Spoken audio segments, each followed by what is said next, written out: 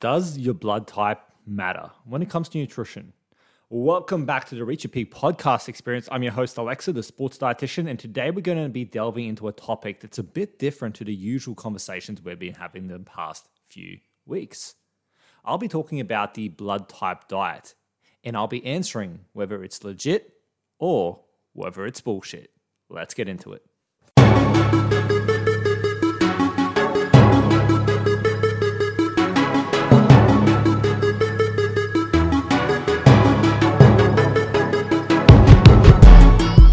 So in recent times, blood type nutrition prescription has gained more attention. Okay, this so-called blood type diet has been proposed as the next level solution to your health problems.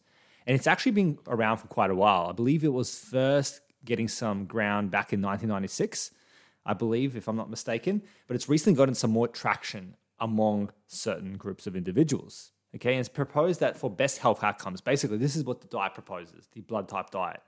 It proposes that for the best health outcomes, the optimal diet for one individual will depend on their ABO blood type. Okay, that's the basic essence of it. That depending on what your blood type is will depend on what nutrition you should be following, what kind of foods you should be eating, and what kind of foods you should be avoiding to help optimize your health to the best possible way, basically, and improve your health outcomes. But what does the science say?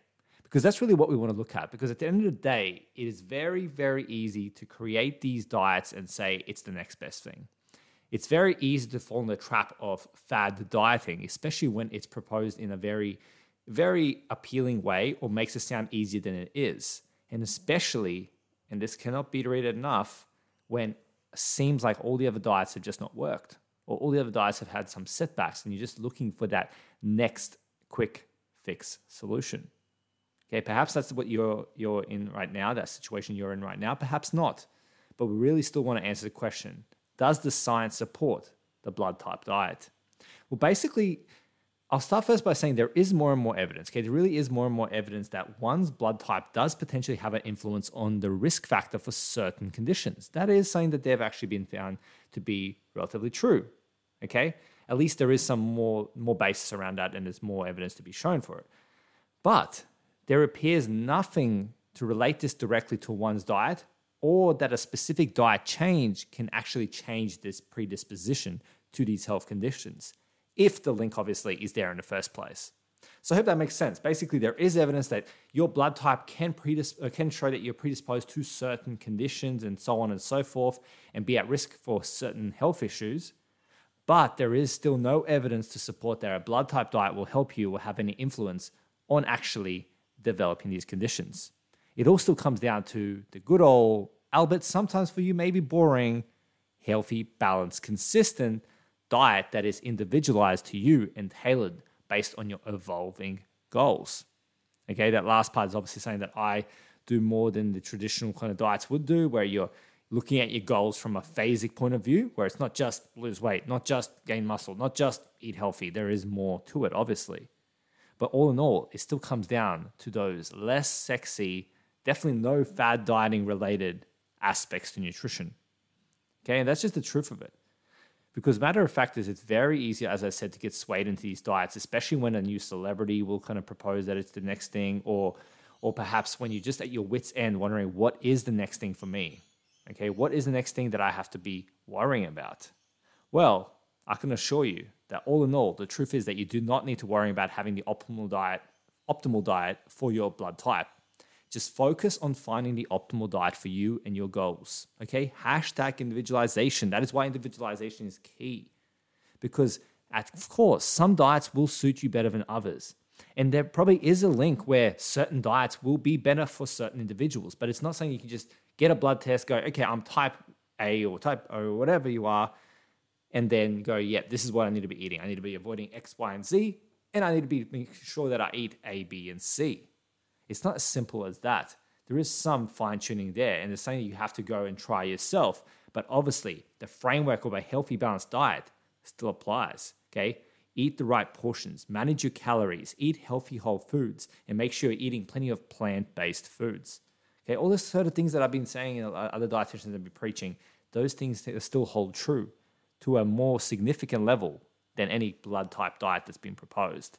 So what will the future hold? Who knows? Okay, maybe in a couple of years, we'll find out more about this and there may be more conclusive evidence, okay, more conclusive research to show that there is a link.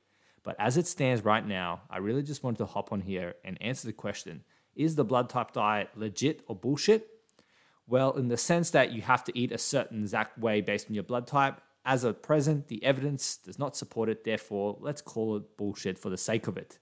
But you still want to make sure that you're eating healthy and managing your nutrition, okay? Because you don't want to rest your laurels on science that's not conclusive and more of a fad right now, really, than anything, rather than robust evidence-based change that will help you get to your goals you're trying to achieve.